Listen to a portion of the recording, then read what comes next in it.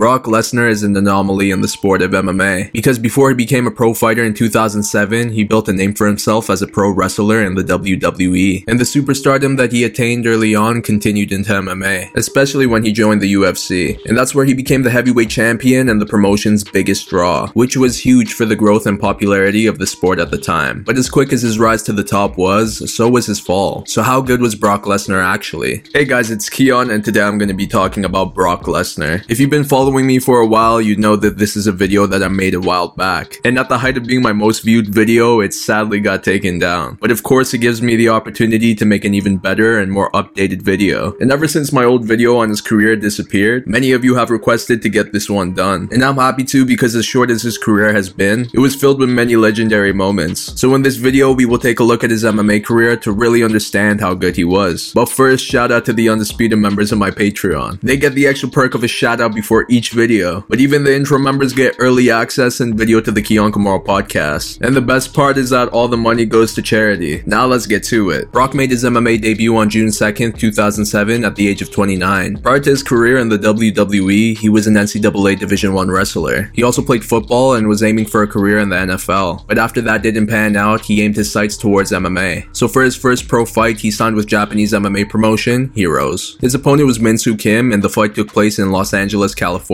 Min Soo Kim opened up the fight with an inner thigh kick, but this immediately led to him getting taken down. Brock was in half guard, and although he was being held down, he connected with short punches to the head of Min Soo Kim. But even though he wasn't winding up these punches, they were still so effective due to Brock's massive hands. Eventually, the pressure led to the full mount. Brock threw ground and pound before Min Soo Kim had enough and was forced to tap. The fight lasted 69 seconds. This win and his already huge following led to the UFC signing Brock in October of 2008, and they threw him into the deep end right away as his first opponent was former UFC heavyweight champion Frank Mir. But Brock looked good early as he secured a takedown and immediately began to throw ground and pound. Things were in his favor before referee Steve Mazzagatti stopped the action, and that was due to one of Brock's punches hitting Frank to the back of the head, which is illegal but unwarranted in this situation in my opinion, especially since Mazzagatti deducted a point from Brock and stood the fight back up. Although Frank connected with some nice kicks when they got back up, Brock connected with a couple of right hands that dropped him. This led to a barrage of hammer fists, and once again the fight looked moments away from ending, but Frank bought some time by attempting submissions off his back, and eventually he got a hold of Brock's leg and locked up a knee bar which forced a tap, handing Brock his first defeat, and the fight lasted 90 seconds. Regardless, Brock came back at UFC 87 and was supposed to fight former UFC heavyweight champion Mark Coleman, but Mark pulled out due to injury and was replaced by Pride FC veteran Heath Herring. Despite Heath being the much more experienced fighter, Brock came rushing in, which led to a right hand that dropped Heath. This gave Brock the opportunity to attempt a guillotine, and even though he wasn't able to secure it, he brought the fight down again and landed some punches and knees from above. This beatdown continued throughout, both on the ground and in the clinch. Brock finished the fight by riding Heath like a bull, knowing very well that he did enough for the victory, and after 3 rounds he won by unanimous decision, and apparently this was enough for Brock to receive a shot at the UFC heavyweight championship. But let's be honest, a lot of this push had to do with his popularity. His opponent was champion Randy Couture, and the fight went down at UFC 91. The two opened up by trading in the clinch, and once they separated, Randy connected with a punch on the way out. Brock was able to get a hold of him again and secure the first takedown of the fight. Randy did well in defending any advances and was hard to hold down, but Brock's size helped him so much in maintaining top control. It also helped him with his takedown defense as Randy tried hard to bring him down before the end of the round. Regardless, the action continued in round 2 with both men trading some punches. Then Brock connected with a right elbow that staggered Randy. Randy was able to buy some time by clinching up, but once they separated, Brock continued to land his knees and punches. Eventually, he connected with a right hand that dropped Randy. Brock immediately began to throw a bunch of short hammer fists and punches, which once again would only be effective with his large hands. Randy couldn't defend himself any longer, which led to referee Mario Yamasaki to step in, making Brock Lesnar the new UFC heavyweight champion. His first title defense took place at UFC 100. His opponent was UFC interim heavyweight champion Frank Mir, making it their second meeting. Brock opened up the fight with some leg kicks. Then Frank tried to grab a hold of a leg, but Brock defended it and got on top. From there, he laid all his weight on top of Frank and began throwing punches and elbows. This continued until the end of round 1. Brock started round 2 with another takedown, but decided to let Frank back up. But once Frank began to connect on the feet, Brock took him down once again and stayed on top. And with Frank being trapped against the cage, he ate a bunch of punches before referee Herb Dean stepped in. Brock was charged up, and this led to him yelling at a battered Frank and giving middle fingers to the booing crowd. But what was even more wild was his post-fight interview with Joe Rogan. Brock was pushing for the boos to continue. He also said that he pulled a horseshoe out of Frank's ass ass and beat him with it, and that he was going to get on top of his wife that night. But the craziest thing that he said was how he was going to drink a Coors Light instead of a Bud Light, since Bud Light wouldn't pay him anything. Of course, this was horrible for the UFC, as Bud Light was one of their biggest sponsors at the time. And in the post-fight press conference, Brock had to apologize about those comments with a Bud Light in his hand. Regardless, UFC 100 became the biggest card in the promotion's history at 1.6 million pay-per-view buys, and it held on to that record until UFC 202. Despite being at the absolute top of the game, Brock's career was put on hold after he confirmed that he was suffering from mononucleosis, and this stemmed from a serious case of diverticulitis, which is an intestinal disorder. This required Brock to get surgery. Now I remember the comments to my original video from people who also suffered from diverticulitis, and they explained how painful it was, so you can only imagine how much of a threat this was to Brock's MMA career. But after a year on the sidelines, he came back at UFC 116 to defend his belt. His opponent was UFC interim heavyweight champion Shane Carwin, and Shane was a huge threat as he was not only a powerful puncher, but he also had skills on the ground. And coming off surgery and a long layoff, no one really knew how Brock was going to look. Shane opened up the fight with some punches before Brock attempted to take him down, but it was defended very well, and this led to Brock eating a barrage of punches and a big knee that had him in serious trouble. I'm surprised the ref let it go for so long, but somehow Brock survived and ended up getting back up, where he held Shane against the cage until the end of the round. Despite the early adversity, Brock had a smile on his face going into the second, and with Shane visibly tired, it was easy for Brock to secure the takedown early on. This led to punches from Brock, which gave him an opening to lock in an arm triangle choke, and he slowly added more pressure until Shane was forced to tap. This win was huge for Brock, and it really showed that he was still the baddest man on the planet, and he had the chance to really prove that by defending his heavyweight championship for a record-breaking third time, an opportunity which went down at UFC 121 against Cain Velasquez. Brock started off aggressive by rushing in with knees and securing a takedown, but Cain was able to survive the early onslaught. This led to him connecting on the feet and securing a takedown of his own, where he threw ground and pound. And once they got back up, Brock was visibly tired and did a wild spin before eating more punches. Cain threw more ground and pound, and the fight looked moments from ending. And although Brock got back up for a moment, he got dropped again and ate more punches before Herb Dean stepped in. After losing the belt, Brock became a coach on the 13th season of The Ultimate Fighter opposite fellow heavyweight Junior Dos Santos. And Brock was honestly a great coach, especially to Tony Ferguson, who was on Brock's team and made it all the way to the finals, where he ended up becoming the Ultimate Fighter. And Tony credits Brock as a huge reason for his success on the show, as Brock really went all out with using his resources and knowledge to help him. In fact, this made me see Brock in a different light, as it really showed that he cared. Whether he was a fighter or a coach, he went all out. Brock was supposed to fight Junior Dos Santos at UFC 131, but once again he pulled out due to issues with diverticulitis. So after having another surgery, Brock made his return at UFC 141. His opponent was former Strikeforce heavyweight champion Alistair Overeem. Brock opened up the fight with some punches and kicks. He also tried to bring the fight down, but Alistair denied it with ease. This led to Brock getting kneed many times to the body, which I can only imagine must have been extra painful after having surgery. Regardless, it was definitely working, as Brock was covering up in pain and backing up now. After connecting with another knee and some punches, Alistair landed a kick to the liver that dropped Brock. Alistair threw punches before Mario Yamasaki stepped in. After this defeat, Brock stated that he would be retiring from MMA due to his issues with diverticulitis. And with Brock resigning with the WWE and being vocal about not being paid enough in the UFC, it really seemed like that would be the last time we'd see him in the octagon. But fast forward to June 4th, 2016, a 38-year-old Brock announces that he is coming back after being away for nearly 5 years, and he was going to make that comeback at UFC 200 against Mark Hunt. And since Brock was stepping in on short notice, he was given an exemption from USADA drug testing. Despite Mark being a heavy hitter, Brock avoided his shots by securing takedowns and throwing ground and pound. It was a dominant performance by him, and by the end he won by unanimous decision. Plus he got paid a record salary of $2.5 million,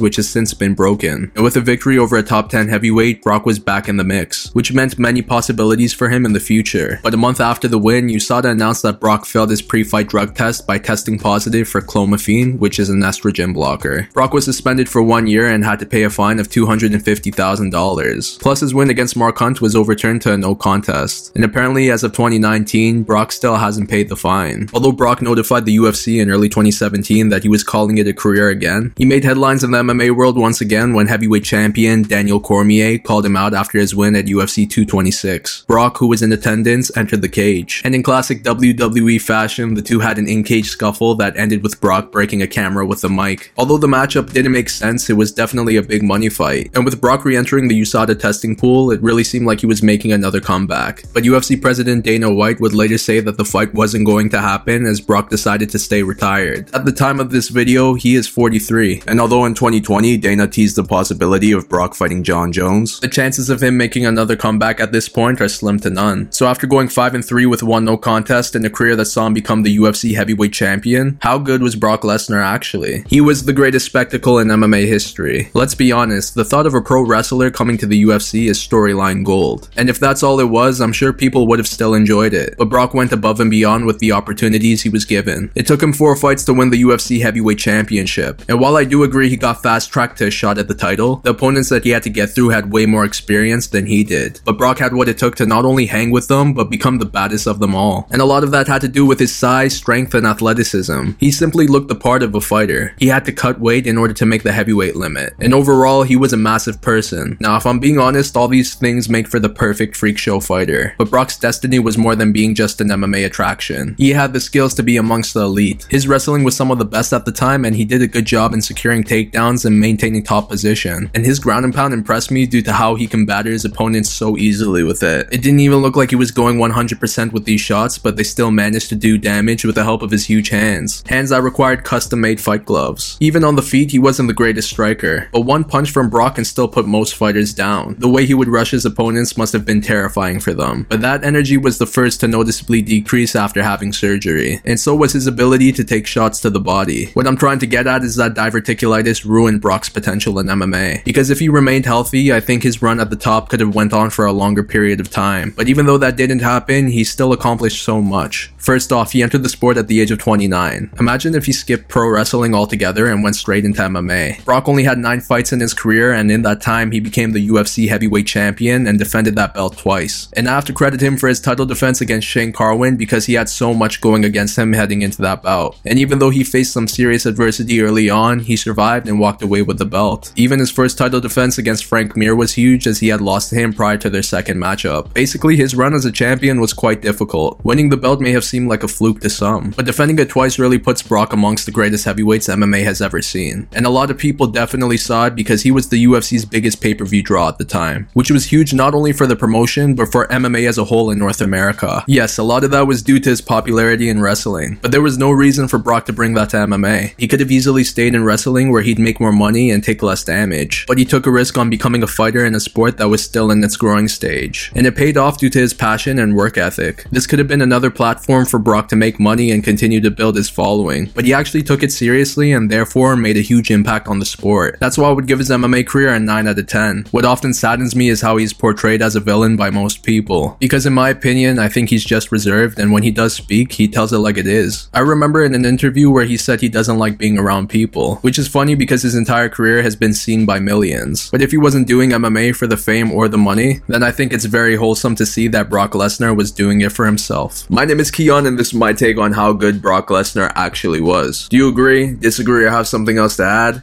Please put in the comments down below, because I love to read it. If you like this video, please give it a thumbs up and subscribe to my channel for more content like this. But that's all out for now, so I'll see you in my next one.